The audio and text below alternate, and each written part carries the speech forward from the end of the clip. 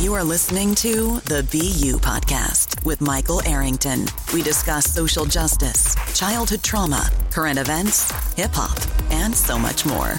Now, here's your host, Michael Arrington. So yeah, man, what's up, y'all? It's your man, Michael Arrington, man. I'm here with the BU show, the inaugural show. Get into my monologue, man. Talk about resilience. Resilience is a very, very important component to being successful. You know what I'm saying? So what is resilience, though? Resilience is the capacity to recover quickly from difficulties or mental toughness, right? So you think about your life right now at this moment. You worried about finances, you worried about family, social life, how you look, how people see you, relationships, whatever. Remember this, though. You got to have the will to do it. What's the difference between you and someone successful? And that's the will to do it. You have to believe. You have to believe you deserve it. You got to believe you can achieve it. The belief you will receive it. What you believe you can achieve. It starts with the belief, then a plan, and then the will to do it. Don't stop until you get it. You are special. You are great. And also, remember this. Sometimes God's no is not a rejection, but it's a redirection. You have to know you are great. But it's going to cost you. It's going to cost you a lot of tears, a lot of sweat, loss of friends, maybe even family. But when you achieve them dreams, it'll be well worth it. That's right. Resilience. All right, let's get into it. I got my man, the legendary Myka9 from the legendary group Freestyle Fellowship. We're going to get into some topics, man. Really just kind of have a real in-depth conversation about music, life, success, failures, childhood trauma, LA in the 80s and 90s. We're going to get into it, man. I appreciate y'all tuning in. Buckle up. It's going to be a ride. You are listening to the BU Podcast with Michael Arrington.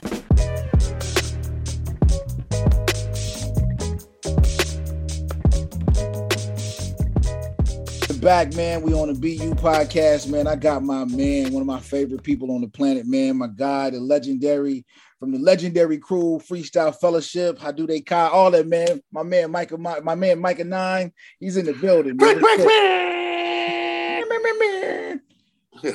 What's good with you, my guy? It's all love. Just put me a little meal man. in the oven. Wrote some songs. Feeling good. Ready to record. Waiting for one of my bros to come through so we can fire something down and catch up because we did a project. Shout out Will Blast. We did a project which is like a mixtape that's called Soothing Smoothies with all my smooth stuff. And he's been doing NFTs and all kind of stuff. And so, I've been on pause for a few weeks behind that COVID. So now I'm tested negative a couple times. I'm opening everything up. So, I can catch up with my cats and do things like this. So I'm waiting for him to come through. But no, I wrote some tunes and I'm ready to pretty much track them all out and knock them out. I know people have been waiting for a while. They've been real patient with me. So that's pretty much today's agenda. I haven't smoked any herb in a while, so I'm looking forward to that. All right, yeah, man. I just want to get into it right quick, man. I had a couple questions, man, I wanted to ask you, man. First of all, man, I've been a big fan of yours, man, since before Inner City Riots. You know what I'm saying? I just wanted to uplift you, man, give you your flowers, man. For me, you are the John Coltrane of LA hip hop, bro.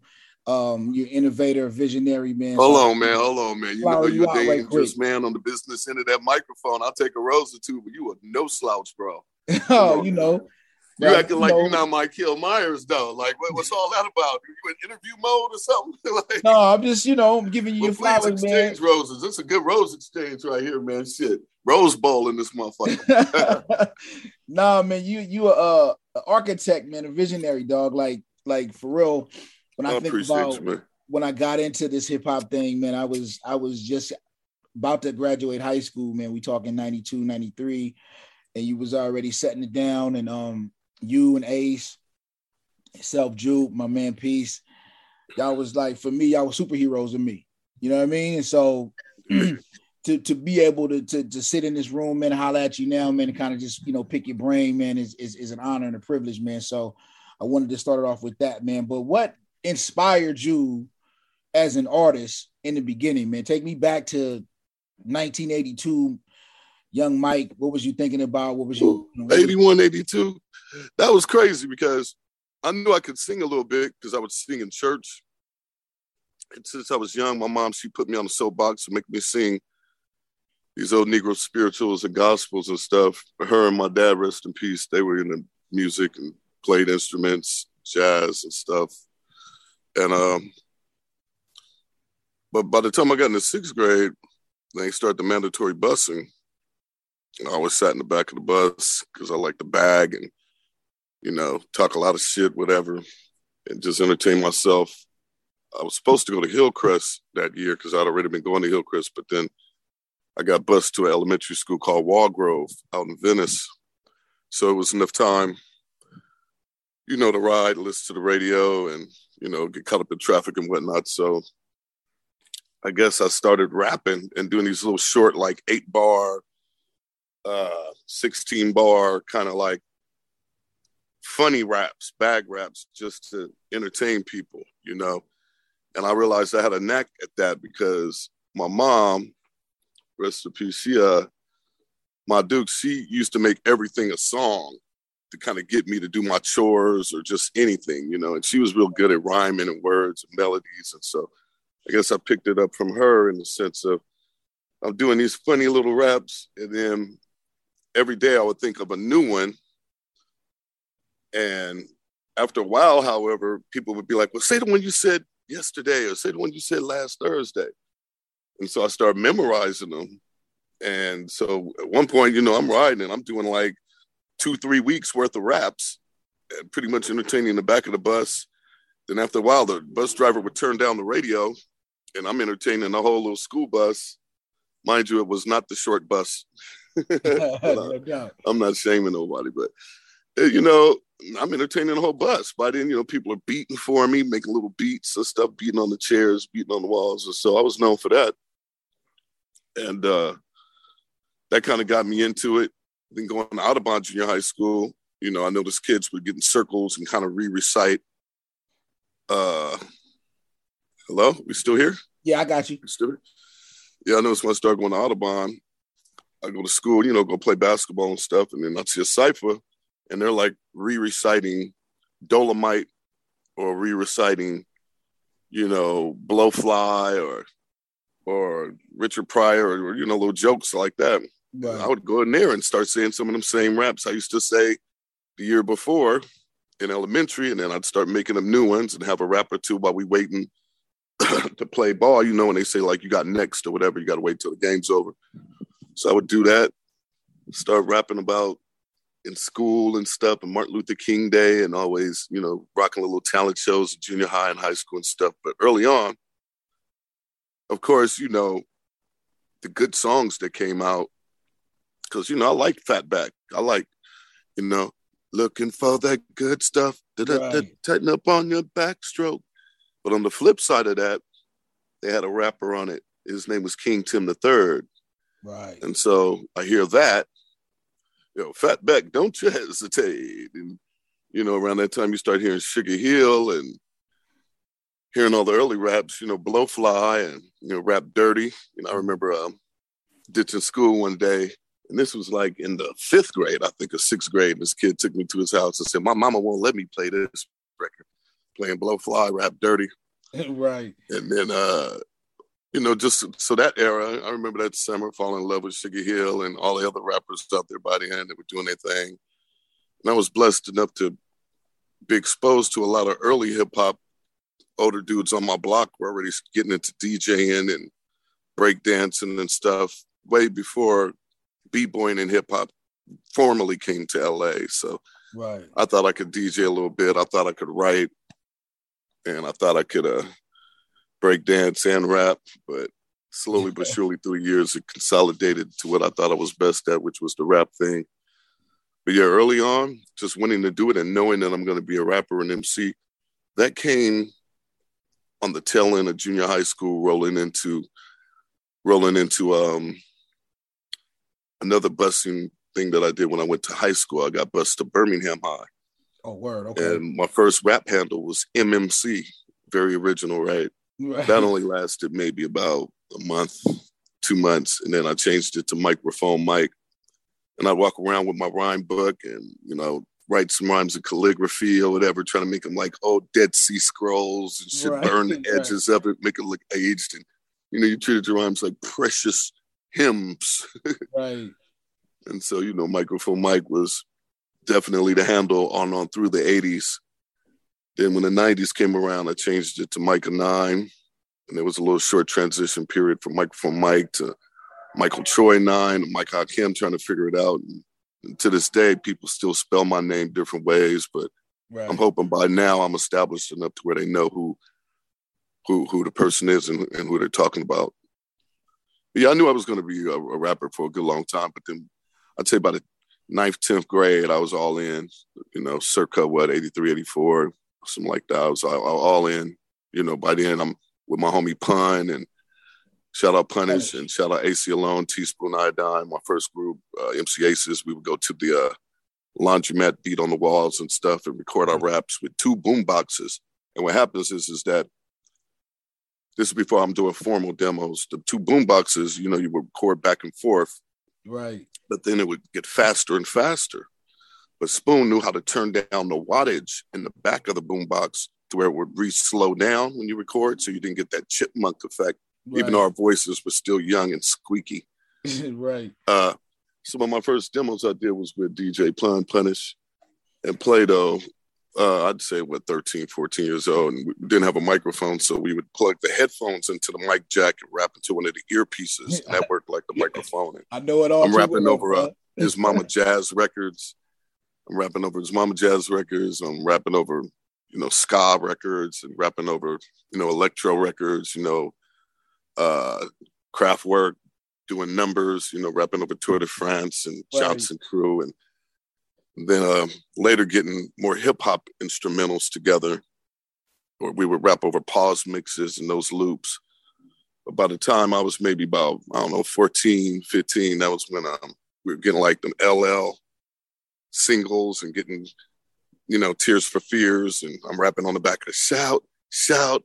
But when LL first released I Need a Beat, I was able to, rock that instrumental and stuff. And by then I'm getting more into my b-boying and battling and wearing Kangos and BVDs with the permanent crease and belt buckles and putting all kind of plastic bags or bags in my hat so my hat would stay poofy, and rolling my socks up so my Adidas would be fat and poofy, and, you couldn't run or nothing. So if I'm writing on the walls, I used to write Omni, OMNI, and I used to hang out at the Radiotron in them days with undercover artists and Second to None and Kill to Succeed and a lot of other crews. And so if you had a vigilante or somebody that's like, well, you're writing on the walls, it's hard to run in fat straps.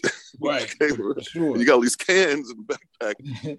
So, there were hazards to b-boy reality.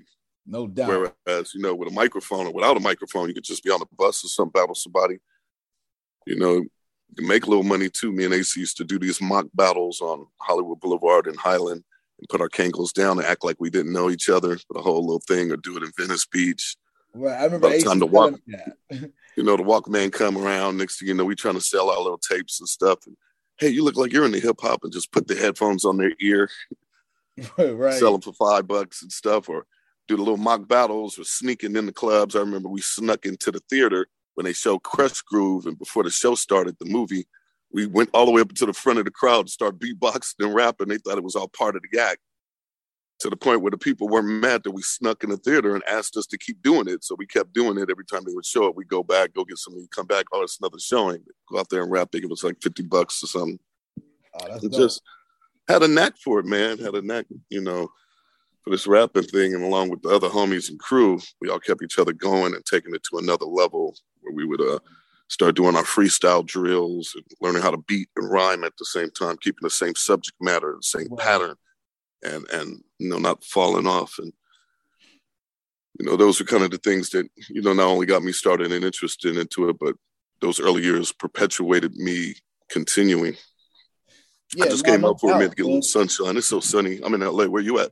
I'm in Rialto, man. I'm out in the sticks. I love Rialto. Shout out Rick Rock out there. Rialto. Yeah, so going back in the day, man, I remember when I first got a taste of you guys or whatever, man, and how you guys were kind of fusing the jazz and all that type of stuff, man. But I remember running into to Dinko D years ago, and he was telling me how y'all influenced leaders of the new school. And see, the thing about them guys, man, Dinko Fly, I love them guys too, because it was mutually admiration even back then, because, you know, they were Cypher, they were down with battling and stuff, C. Brown and Buster. But, you know, if it wasn't the fellowship, it definitely was the leaders in the new school when you're talking about those backgrounds. Right. The group backgrounds was the shit back then. We was into that. We was like trying to make that shit tight too, man. I love it. And that was such a dope thing, man, because I know like y'all were known for that. I know LONS was known for that. I know Onyx tried to kind of use a little bit of that too, you know, with that heads up, you know what I'm saying, with that background. I love them. I love it though. I love it because it came off good on stage. Definitely. And it just added more emphasis, you know, and back then cats wasn't seriously multi-tracking their solo leads, but that's where the group members would come in and emphasize a word or two. No doubt. No doubt. They need to bring that back. I like that. They do. They certainly do, man. But check it, man. Take me back to the 80s, man. Let's say 87, 88, crack era, you know what I'm saying? Right into the riots era. That was kind of when you was really coming into your own as an artist, as a professional artist, right? I know you did some ghost writing for some people that ended up doing some stuff. Yeah, that's right around that time. I'm like 15, and I've been living on my own since I was 15. I grew up in foster homes. Moved in with my mom at 9, and, you know, I hung out with her till about 15, and she put me out. Moved to crack house, you know, working, had 2 jobs, everything else. But, you know, a little while there, I had a little sack, fuck with that poison and shit, whatever. But, yeah, you also had, like, Ultra Wave, you know, the preppy kind of scene. Even though I couldn't get in when I would wear my B-boy clothes, I was still exposed to, you know, different forms of music and events, going to clubs, sneaking in, like, to Fridays, The Fever, Hollywood Live, you know, the little clubs back then, Last Shot, you know, and then later on, Water the Bush, United Nations stuff. However, in that era, you know, I would go to school and I would write. I remember writing rhymes with cats like Bo Bill, different MCs, and then I met these dudes, Zave and Sean Rappenstein, and their producer, Quarter Rock Tim. And it went from me doing my thing to them having a little action and audience with Dre. And I'm like, oh, okay. I fucks with Dre. I fucks with Easy and them, because since I was like, I don't know, I always hung out at the Crenshaw Swap Meet, but like 15, 16, I started really hanging because when I was 15, I battled Kool D, because I heard he had just battled AC and Spoon. And Kool D, a.k.a. Don Jaguar, a.k.a. Earl the Poet, had the hot dog stand over there at the Crenshaw Swap Meet off of Marlton and King. Yeah, I remember that. So I go there, hang out, we rap and stuff. And so from that point, I had already been going either to the Crenshaw Swap Meet to try to sell my little cassette tapes and stuff, or going to the Rhodium Swap Meet. So, of course, at the Rhodium, I'm a bump it Easy and them, because they doing the same thing. And I had already met Warren G when I was like 14 and he was 13 or something. And we both too scared to get on stage and rap while Dre spinning, you know, on the platform truck, you know, for Uncle Jam's Army. Right. And, you know, back in his glove days and stuff. And then I was like, you're not going up? He's like, nah, I mean, I might. And he's like, and that's my cousin too. I'm like, oh shit, well, whatever. Like, well, shit, we should have action, but you're still kind of shy. You know, it took a lot of heart back then, you know, to give it a pep rally, a motherfucking talent show or something, rapping in front of people. You know, that's why I think we shouted, and a lot of that battle anger, because that was the only emotion we kind of control doing it right. So anyway, around that time, I'm writing rhymes, cats here, there, you know, and I would just write raps for people. They give me like $20, $50, whatever. That's how I was making my money outside of working and slanging.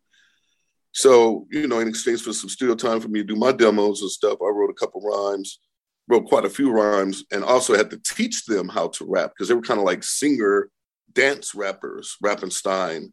There was another Rappenstein, and it was also the Rappeteers, not to be confused. Because when I played basketball, especially in junior high, high school, high schools, I went to a 4A division. So we went to every high school, and every high school had an MC, and I battled every MC there. And you know, that's how my name kind of got around as Microphone Mike. And so around that same period, I wrote a couple songs and some stuff, and they ended up getting placement on the Rapid Style got placement on the NWA and the Posse project. Right. It was like their first album or whatever. I think they had one or two of them before they consolidated NWA as the group. Right. So I would think I was on one of the first albums to this day. I know there was a song called Scream. There was a couple other songs that I wrote that was on one or two or something, or B-side, I don't know. But they still got my name in parentheses, M. Troy. And I never got paid. You know, I got $50 or something. And I remember when Easy was alive, we laugh about it. And he'd be like, well, I owe you, kid. You know, we would play Jamaican-style dominoes at the hot dog stand where you go backwards. Yeah. And then I remember one time Easy was like, why don't you come with me to this party up in the hills and shit? So I went with him party up in the hills. Shout out Born Law. He was just leaving the party. Back then he was Mustafa. Yeah. Whatever. Movement X. Yeah, Movement X. Shout out King Born as well. So we get up there to the hills. Like, wait, before we go in, I want to play you something. So he's playing me some dudes, and they rapping, right? And he was like, "Oh, you ever heard of Bone Thugs?" I was like, "Yeah." But I was like, "This don't sound like them." But they sound different. Oh, they kind of get melodic with they shit, little harmonics with they shit. I was like, all right. I was like, yeah, you should sign them. Because in my mind, I'm thinking, well, shit, that'll keep another door open for my style. Even though I have many styles, I was already chopping back then, and I was already melodic and doing what I do. So I'm like, okay, well, he has an interest in that. Maybe there could be a lane for me. You dig? Because I hadn't, at that time, had any major record deals yet or whatever. And by then, I started having little deals here and there. By the time he played that was like, what, 90, early 90s, something. But well, like 94 and something like that, 93, whatever. But going back to NWA and that stuff, I'm Dre, you know what I mean, from just, eventually getting brave enough to get on stage and bust a little bit here and there, but not quite able to keep a solid place to live or solid numbers. So whenever I exchange with him or whatever, I just kind of disappear. Yellow was cool. Ran, he was cool. Homies, you know what I mean? But later on, after Easy passed, rest in peace, that kind of hurt.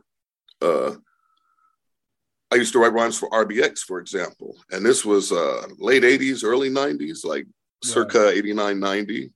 And he had a deal with Bulletproof Records. And that's where I met Snoop, because he lived around the corner from Snoop. Snoop is his cousin.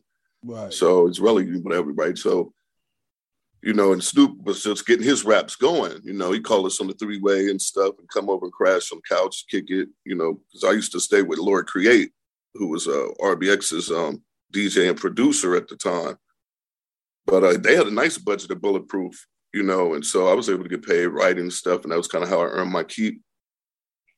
And so on through the years, that familiarity and that connection stayed close. Mind you, RBX didn't need nobody to write his shit. He was an excellent writer, but he was already, decades ahead where he didn't, he could just appreciate working with people more like a jazz musician. So shout out RBX, shout out Snoop. So then what happened was, I think the last time I actually hit with Drake, because I used to do art direction too on the side, moonlight and do like set design and, props and stuff like that for videos. And so, occasionally I'd be hired or our production crew would be hired by Drake for this or that video. And he would always be like, why are you working behind the scenes? You're supposed to be in front of the camera, this and that. And back in the day when we did the To Whom It May Concern, for example, he wanted to sign us and he wanted to just basically, we thought he wanted to remix it and change the album, but come to find out later, he just wanted to run everything through the SSL board and just boss everything up. Right. He wanted to remix it like that, like remaster it or whatever. You know what I mean? He just wanted to make and it so, by the time we got these deals coming around with Island, they were putting together the death row. Mind you, I knew Suge, because I knew RBX and them, they all, Bigger B, rest in peace, because they all was out there in Las Vegas, football, this, that, the other. Right. And so I he's from Vegas, so we used to go back and forth creating, as well as doing raves and moving doses and everything else I used to do as a kid, and these guys, they just turned me on to a lot of good music, good house music I was into, good dance hall, good jazz. So the jazz and the dance hall and electro music and the hip hop kind of helped formulate my style. So later on, let's say 96, 97, so like that, RBX took me down there to meet the boss, about meet Dre again. He was like, man, I can't believe you still ain't on with Dre all these years. And then I go there and I rap my heart out. And then everybody in the room is just floored. And they're like, Calabasas. I'm like, why do you keep saying Calabasas? So I guess Dre has a studio in Calabasas. So I guess I got that green light to go with him there. But then I was supposed to go that following week and start working on the project, but I ended up going to jail. I wasn't in jail that long, maybe 6, 7 months, 9 months. But when I came out, I was kind of a changed man. You know, I'd been to jail before quite a few times, but like not that long, which wasn't long comparative to how people, you know, you get football numbers and stuff. Shout out all my people still in there, by the way. But I just needed to come out and kind of regroup and get my thing together. I had to look for a place, this, that, whatever. And just kind of, you know, fell off. But by then, I had custody of my daughters. That was taking a lot of time from me. And we was just starting to crew up again because we did the second Fellowship album. And then I was in New York for a while, came back 95, 96. Then come like 96, 97, we're doing Haiku d'Etat. And that's me, AC, and Abstract Rude, with a band. And this is at the advent of Pro Tools. So yeah. Around that time, however, we was doing that. I went to jail. And so, but I'd see Dre, talk to Dre every now and then. And, still nothing but love. But obviously there were other MCs that came in and kind of filled certain slots that I think I could have filled or whatever. But, much success and congrats to all these cats. They all still show me love and respect. So that's pretty much the NWA connected kind of reality. I want to shout out, rest in peace to DJ True. He was the one with the raccoon hat on the album cover for NWA and the Posse. And LA Cool, that was his brother. Right. He was the one holding the bat. So even though they weren't on the record audio-wise for that particular one, they did music and stuff around that era. And, they're part of that lore and also part of my underground, or worldwide, whatever you want to call it, Project Blow, Good Life collective. Right. That's the amazing thing about, I think, LA artists. There's such a 6 degrees of separation. Everybody's connected somehow, some way. And that, like how I met you through Mean Green, right? And I know you got Green, rest in peace, man. To my man. But like, he was the one that was really pushing me towards how I ended up being known to everybody or whatever. You know what I'm saying? Like, he was the reason why I took the Western Hemisphere too. They didn't want nothing to Michael Myers, man. Nobody wanted, they didn't want to face you, man. I'm trying to tell you. I remember them days you just destroy the radio. I'd be on the radio station dropping it. I don't know what you was doing, wake up shows, stuff, wake up shows, all that stuff. Come on now. Oh shit, my phone dying. Hello? Yeah, I hear you. Are we still in? All right, let me plug it up. But yeah, Green, man, and Western Hemisphere, Cass, Voodoo, Yeah, it was, and it's crazy because like I grew up with taking the skills well beyond Good Life and Lyricist Lounge and Dropping Science. Right. Hold on, sorry. I got you. All right, try to balance this phone piece. I need to grab my other thing, my little holder. So yeah, I knew Razcat. Razcat's lived in my neighborhood. And so he introduced me to Voodoo. Voodoo introduced me to Green. Green introduced me to the world. You know what I'm saying? Because he was the one. It was Green, it was Green. Green. So it was Green and Ganja K, rest in peace, Bombay, Seaweed, Mark the Murderer, that's what he called himself back then. He called himself Dank Will now. Napalm, that was Steve. He used to be fat ass from KLD, I remember. Yeah. Shout out Napalm. Tyreek, Jero, and Teen, we used to call him Mean Green Teen. And Green, he was definitely a pillar in the hip hop community. Just to make a note, he was I think I went to the Radiotron the first time with him. We played hooky from Birmingham, went out there, and he was like, Mike, you gotta come. He used to write Case 1. And me and Green, we go back to like, I want to say Baldwin, because we used to play ball for Baldwin Park, or he might have played for Vineyard. So we go back to like we ages. I got to shout out Malcolm Jamal Warner. He was on our team too. Right. That's funny. He's an excellent musician, excellent orator, and poet as well. Definitely. Well, let me ask you. We grew up together, huh? Have you ever had any kind of weird or unusual encounters with other celebrities and athletes? They're like, oh, you Myka9 from Freestyle Fellowship, or you Myka9 from whatever. Have you ever ran into somebody like that? Or who's the strange? I'm sure you have. So who's the strangest person that knew? Oh, in what respect? Okay, here's one. Now, I did that song Park Bench People. Right. The people kind of herald years later as, kind of starting the neo soul movement or whatever. Me, I was always, ever since I was very young, I always wanted to be like revered as an innovator of the open, not just being open to rhyme or not shy, but open so far as having a wide range of versatility. Right. And that's why it was important for me to learn patois and lingua and Cockney and all of that. Shout out Cockney O'Dyer, by the way, and Divine Style and Scheme Team, because him and Don Jaguar used to help me translate, the reggae tunes and the dancehall tunes. And, and obviously, the dancehall DJs, MCs, they had a rapid fire delivery of sorts already. Right. But strange enough, I do the song Park Bench People, and later on I want to shout out Jose James. He did a wonderful cover of it, a couple of covers. He did one with a Philharmonic Orchestra as well. So he kept it real, and this is like a couple years ago. I mean, many encounters, many different people. But this one I want to start with. He's like, it's only fitting that I turn you on to who the originator and author of this song is, because Anita Baker just fell in love with the song. Wow. And so she's giving him roses, but he was like making sure that she knew it was me. And so she gave me roses and stuff. Forrest Whitaker, he was a fan. Myka9, Anthony Anderson, wanted me to play when he got one of his first little roles. Let me see. Honorable mentions. I wasn't able to go to Washington, but Obama, them, they knew what was up. But strange, or like hanging out with Woody Harrelson and Wesley Snipes. Right. You remember Guadalinda's? Yes. Yeah. So we used to just go out there, and our whole thing was we call each other just go there and dance. Even if nobody was there, we danced like nobody looking. Right. It's like, hey man, I need my dance partner, man. But careers eclipse each other, of course, through the years. But just I keep naming them and stuff. And people like, oh, I'm like, oh man, it's cool. It's like, but they fucking with you because you kind of got a little bit of something. And all the star type people were very supportive. Bo Keaton, Tyson Beckford, all kind of people just very supportive of my group as well as me, whether I was doing something for myself or something with the group. Shout out Zulu Nation, all kind of people.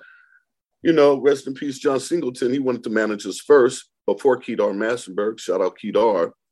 Shout out Kwanzaa. And I hadn't seen Kedar. Bro. Word up. And, through the years, people kept it cool. I can't take this call right now, but I'm doing a shout out Biz One producer extraordinaire. He did Delusions of Grandeur, a song I did called Delusions of Grandeur, Six Style. But, dropping names, stars. Man, folks, I remember one time Fellowship did a premiere show. I don't know if it was at like Whiskey, like late 90s or something. But it was packed.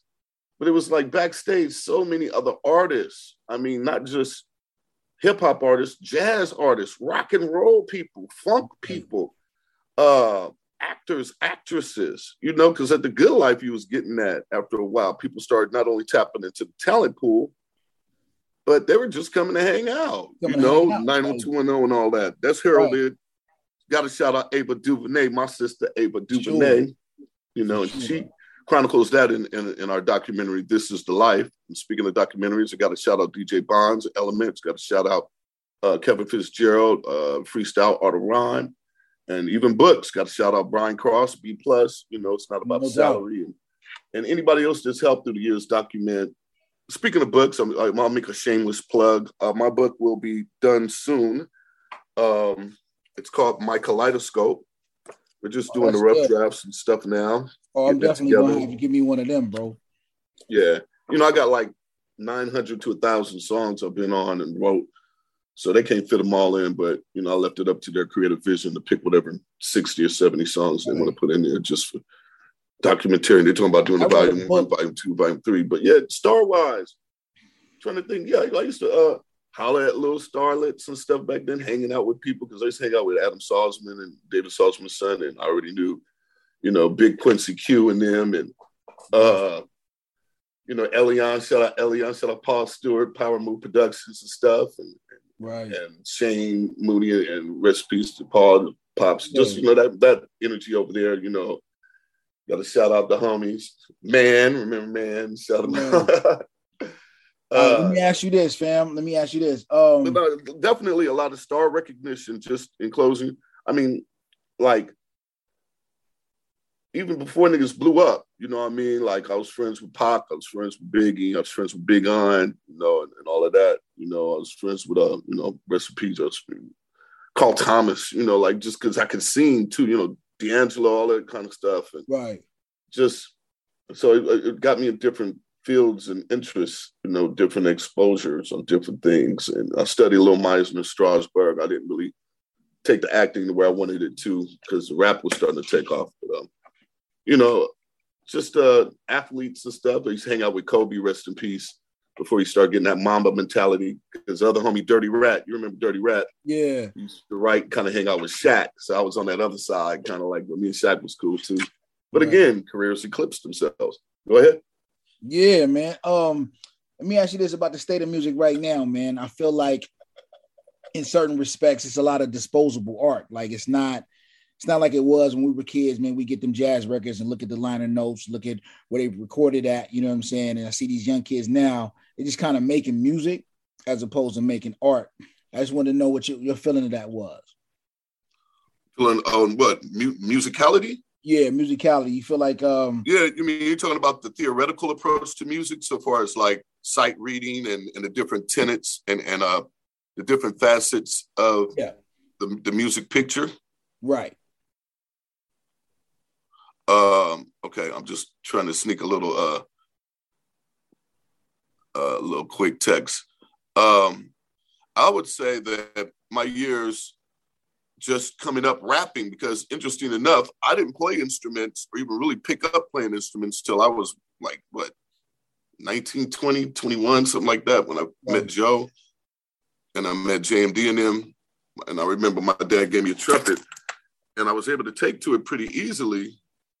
I guess, be a genetics or whatever, but I already had a bit of an embouchure because I like to whistle and already rapping and stuff. But during my years coming up, music programs were very, very limited in school, elementary, junior high, and high school, unless your parents were really pushing you and paying for lessons.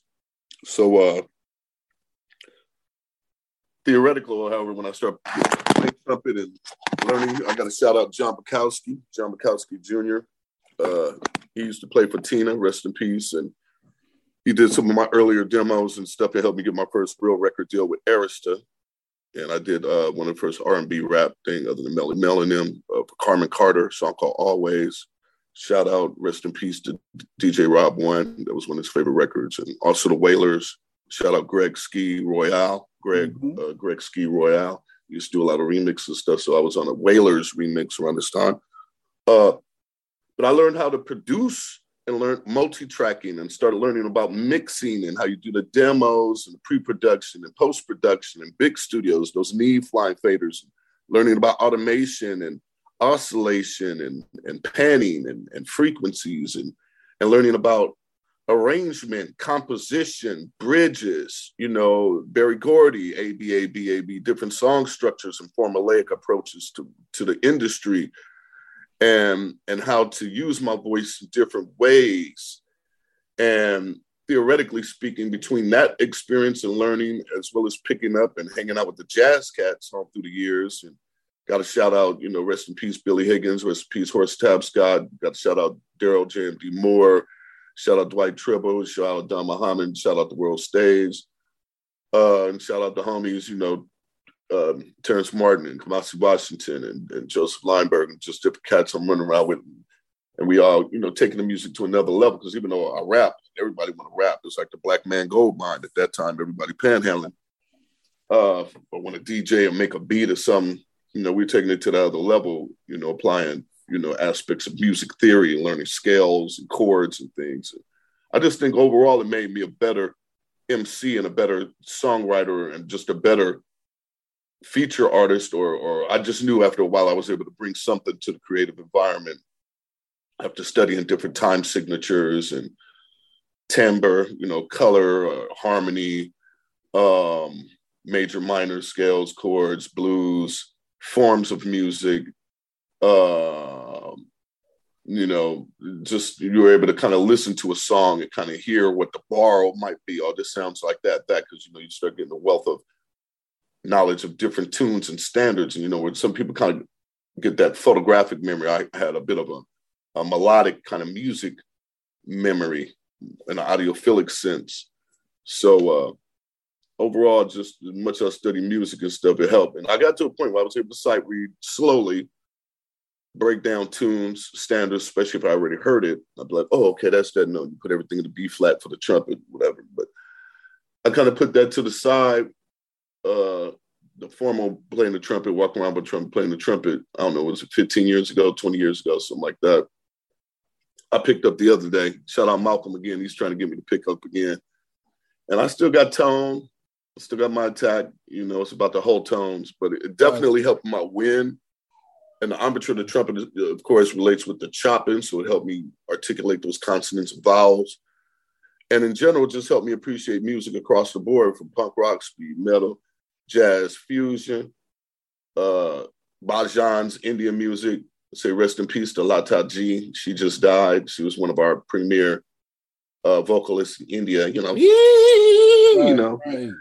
She just passed on. And just tragedy tunes and, living in New York, living out here, living in the Bay, living in UK for a minute, hanging out there rather, and just kicking it with the electro DJs. You'd be surprised. You got a dope dubstep DJ that also could just be a wonderful musician. So I want to shout out Gino Chino. I want to shout out Paul Switch. I want to shout out DJ Bago. Those are the homegrown crew, Mimosa. I want to shout out Kemp's, and even the new and up and coming cats that are into the grime scene and stuff. I want to shout out Jumanji. I remember last year before last, I did a festival with him, Scorching Heat, and he just kept saying the word finesse. But yeah, man, the musicality and studying theory in general and taking that serious was almost like an unfair advantage that I, or we, because I know you study too, have had over just MCs in general. That etiquette, that showmanship, that being able to interact with bands and stuff. When you tour in Europe at the age of 21, 22 with some of the finest musicians, and you're on the bus and the rappers are in the back of the bus and all the musicians in the front, I'm the one somewhere in the middle hanging out with Ron Jordan and Max Beasley and these cats and letting them get an idea where we coming from and get an idea where they're coming from. And along with the jazz musicians, because, you got these music elitists that are like, well, if this cat can't even play or he's sad, I ain't even want to waste my time. But luckily enough, older cats, male and female, show me a few of the things that not only help me understand the music language, but also, again, inadvertently made me a better MC. Right. Better vocalist, vocal leads, transcribing those jazz standards and, all that kind of stuff. Go ahead. Yeah, if that is such a thing to make you a better MC, you are the epitome of that, man. So yeah, we're going to be wrapping this up pretty quick, bro. Got about 10 more minutes. Yeah, let me get into my last couple of questions. I got 2 more questions, man. All right, and I'll be more brief. Go ahead. Real quick, man, if you had a chance to have dinner with 5 people dead or alive, who would they be? My mom, my dad, my older brother, mom, dad, older brother,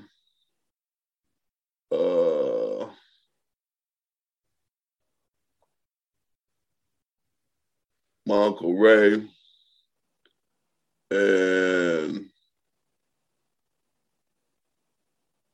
that's not enough people, but I got it's one more family oriented family. But because, the homies are still in my heart, I can still hear Mean Green. I don't know, Mike, and the Turk Market, Plun's still working at the Turk Market and stuff. Shout out to Turk Market. But also, I've just always had a genuine affinity connection with like the Black experience in general, the Black soul, Afro future, you know. So I'm thinking Sa-Ra. I mean, you know, I'm thinking Sun Ra. But shout out to Sa-Ra Creative Group, you know, shout out Taz and shout out Shafiq. I'm saying Sun Ra, shout out but and depending with Sun Ra, Jimi Hendrix, Gil Scott, even though I had the pleasure of meeting him and hanging out with him, you know, New York and LA, but still a lot more jewels and pearls of wisdom I wasn't able to really get. Alice Coltrane, John Coltrane, of course, Miles. Oh man. So that's another one. It's down to 10, 15. But even, you know, some more of our more political activist sort of entities, and just to go back in time and hang out with them, or if they can hang out now and outside of the time difference and technology changes and developments, it would be interesting to hang out with Einstein. It'd be interesting to hang out with Dr. King and Gandhi. You know, it'd be really cool because I was one of the few people that wasn't able to go to South Africa and hang out with Baba. I mean, with Dada. You know, hang out with you know, Mandela, right? And you know, those kind of entities, things of that nature. Also, I just want to throw this in there. I remember walking down Yukon and walking to the forum and watching the mothership land. Shout out Parliament Funkadelic and shout out George Clinton. Yeah, I got a little rappity rap too, Myka9. I can rap too, and I'm a rap. He be rapping. Right. Shout out Snoop. Shout out everybody, man. Shout out the cats, man. Shout out, you know, Black. You know, something like that. That would be the thing. It's like, you know, those luminaries across the board from, you know, the geopolitical spectrum as well as, you know, the spiritual side. You know, we just lost Thich Nhat Hanh, rest in peace. But, you know, like to hang out with Paramahansa Yogananda, like just get like little knowledge and stuff, you know, to meet Elijah or something, you know, rest in peace. That would be a trip. Jumping in spaceships or whatever's going on. Yeah, that's my best answer at the moment. I do want to shout out some of the people that's been keeping me alive, Saturday Night Live and Colbert and you know, these big comedic empires, you know, Fallon and Kimmel, because, you know, people laughing, you know, people make me laugh. It uplifts my spirit. And the different filmmakers, some of the homies too, you know, you got Ava, you got Tim Lighty, you got Gary Gray, you know, different cats that are fully with the business. And just got to shout out the different people I know that have different mediums and modes of art, you know, the painters, the sculptors, the architects, and, you know, the scientists. You know, it'd just be interesting to have audience with some of them, or even just to be a fly on the wall while they're hanging out. That's why I like that movie, whether it's real or fictional. I think it's real. Well, why am I forgetting who directed that movie? I'm so bad right now. The one where it's Muhammad Ali and Malcolm and Sam Cooke. Yeah. I know the One Night in Miami or something like that. Yeah, Night in Miami. No, that was so dope. Ava. Was that Regina King? Regina King, yeah. Oh, I got to shout her out, by the way. She just lost her son. You know, we go way, way back, like throwbacks of Kojak. And man, I could just only imagine the pain she's still dealing with. But shout out my sweet queen, Regina King, man. That's heavy. That's real heavy. That movie was exceptional, man. Just to be a fly on the wall in that room, if it was true, to just hear that, you know, them dudes in their prime and how brave they were and how young they were. You know what I'm saying? Exactly. That's the thing that they really captured in that. Because, you know, like some people don't know the history that they're making, you know, like Pac and Biggie, for example, you know, like what, 25, 27, like, you know, but already just eyes moving forward, you know. And rest in peace, Oliver Beasley X. Just different things I'm thinking about right now that's crossing the mind. But ask me a couple more questions. I'm gonna jump off this line, tend to this food. I got some people about to come over here for a session, and I actually got 2 more interviews. Go ahead. Yeah, no doubt. There go Medusa. Got to shout out Medusa. There's she calling me right now. We live. We live. Oh, she's trying to get at me. Oh, I got to decline her too. I don't be declining Mo like that. We live. Last question, man. I wanted to get into that record we did, man. The 5 mics joints, man. I loved it because I was thinking, But go ahead. Ask your question. Yeah, no, it was just an honor to be asked to be on it. You know what I'm saying? And then how you set it off. And I just, I hope I was able to compliment myself on there. Oh, man, you blew up. I'm going to post that too. It was just because, Source was starting to lose their pseudo credibility, because of money. Not taking nothing away from business, none of them, but it was just starting to get a little funny. It was getting a little sticky.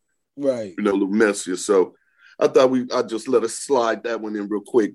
Slide that one in on them because I'm like, okay, I got Mike King, I got Mike Hill Myers, but I got Mike Manson, I got me, and then Open Mike Eagle. Shout out Open Mike Eagle as well. All his success with the comedic, movements and Hannibal Buress and everybody else. So, man, it was an honor then, and it's an honor now that you were even a part of that because, hey, 5 mics, and it was 5.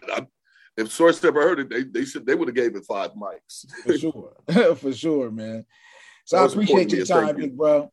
And I said, I appreciate your time, man. I appreciate you, everything that you've done, everything you've meant to LA hip hop, but you meant to MCing, bro. You were architecting this thing, man. If it wasn't for cats like you, it wouldn't be cats like me, man. So your flowers are given to you, sir. And I appreciate it, man. And we got to get up soon, man. Just got to get up. Oh, man, let's get up and get in and let's put one down. I just want to say I can be reached at Myka9 on any platform for the most part.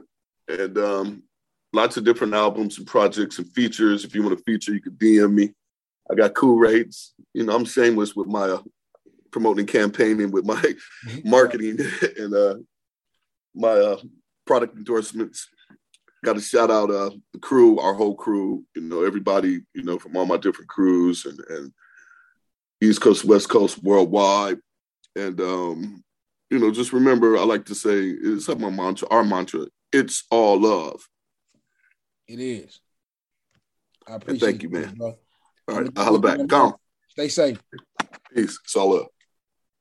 You are listening to the BU Podcast with Michael Arrington. I want to give a major shout out to my man, Myka9, for coming through. Definitely a pioneer in the game. For those who are not familiar with his work or the work of his crews, Freestyle Fellowship, Haku d'Etat, please check him out, man. Google him, whatever you got to do. He's on all platforms. He's available, man. The dude is a legend, an architect in his game. I really, really appreciate him allowing me this space to kind of just get his brain, man, and just, he's such a talent. He's such a intelligent young man. So I just want to give him a shout out, man, give him his flowers as we speak. We'll be right back with the I Said What I Said segment, man. We're going to get into it, man, and we out of here. We'll be right back. You are listening to the BU Podcast with Michael Arrington. So, yeah, we are back. BU Podcast, man. It's your man, Mike Arrington, man. We here. So, the I Said What I Said segment, man. So, basically, what I really want to say, man, is about the state of hip-hop as it stands right now. Right, there's a lot of talented artists out there. Just to name a few: the J. Cole's, your Cordays, Kendricks of all those. Right, and R.J. Payne is one of my new favorites or whatever, man. But let's keep this an art form, y'all. Let's please maintain a certain decorum when it comes to the art of MCing. And I'm not saying you got to be some wordsmith, some kind of artsy fartsy, big lyrical wordsmith, man. But just kind of keep to the rules of MCing, man. Moving the crowd. Trying to bring a little bit of intelligence, even in through your ignorance, man, making sure you do it intelligently, right? It's an oxymoron, but it's the truth. And it also uplifts the art form as it stands, right? So that's what I said. I said what I said, man. And in closing, man, I want to close with this, man. Some wise words from my man, Def Jeff, man, long time hip hop icon. He dropped this on Instagram recently, man, and I just kind of want to share it because I thought it was pretty poignant, whatever, in regards to the whole Joe Rogan situation. So his post goes as such. It says, the N-bomb, you still struggle with this in 2022. I'm not shocked by Joe Rogan's repeated use of it, the story he told equating black Americans to the Planet of the Apes, nor any of the other anti-black rhetoric that's been normalized by him and guests on his platform. No one asked for his apology, but apparently he felt the need to make an attempt at one. For the entirety of my life and career, I've interacted and conducted business with predominantly white spaces while continuously, and to this day, having to navigate and endure casual anti-black rhetoric and action from strangers and, oddly, friends. So many stories, so little time. On several occasions, I've been the only black person in settings where white folks that I conduct business with have casually dropped the N-bomb right in front of me. In my experience, whenever they feel comfortable enough to do that in your presence, they do not view nor will they treat you as their equal, no matter how liberal they are or may present themselves.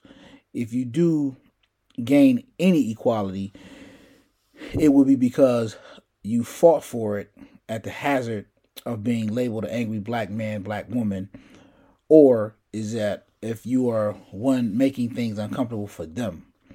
There's also a chance that you may lose the deal. I'm not startled nor disturbed by Rogan because I have a full understanding of how racism functions. It is a well-oiled machine and continues to work with the I'm not racist people in the driver's seat. It's normalized, so he'll be okay. Whatever platform he loses, if any, he'll eventually get back. See, cancel culture was created for black Americans and put them in their place, such as Dr. Martin Luther King, Emmett Till, Juan Carlos, Tommy Smith, Colin Kaepernick, just to name a few from a very extensive list. If you made it this far for reading, I agree or you agree or disagree, and all the comments are welcome. So I say that to say this. What Jeff's point was that people try to make these things type of things an outrage or whatever, and we kind of know what this is. Right? If you've been in spaces like I've been in spaces and you've been in the view of white people, what they don't understand is when you drop those things and I can't respond back, I have to wear it. While you skip back to your house and you just do you, I got to wear this. And I have to also put on a brave face every time I come see you.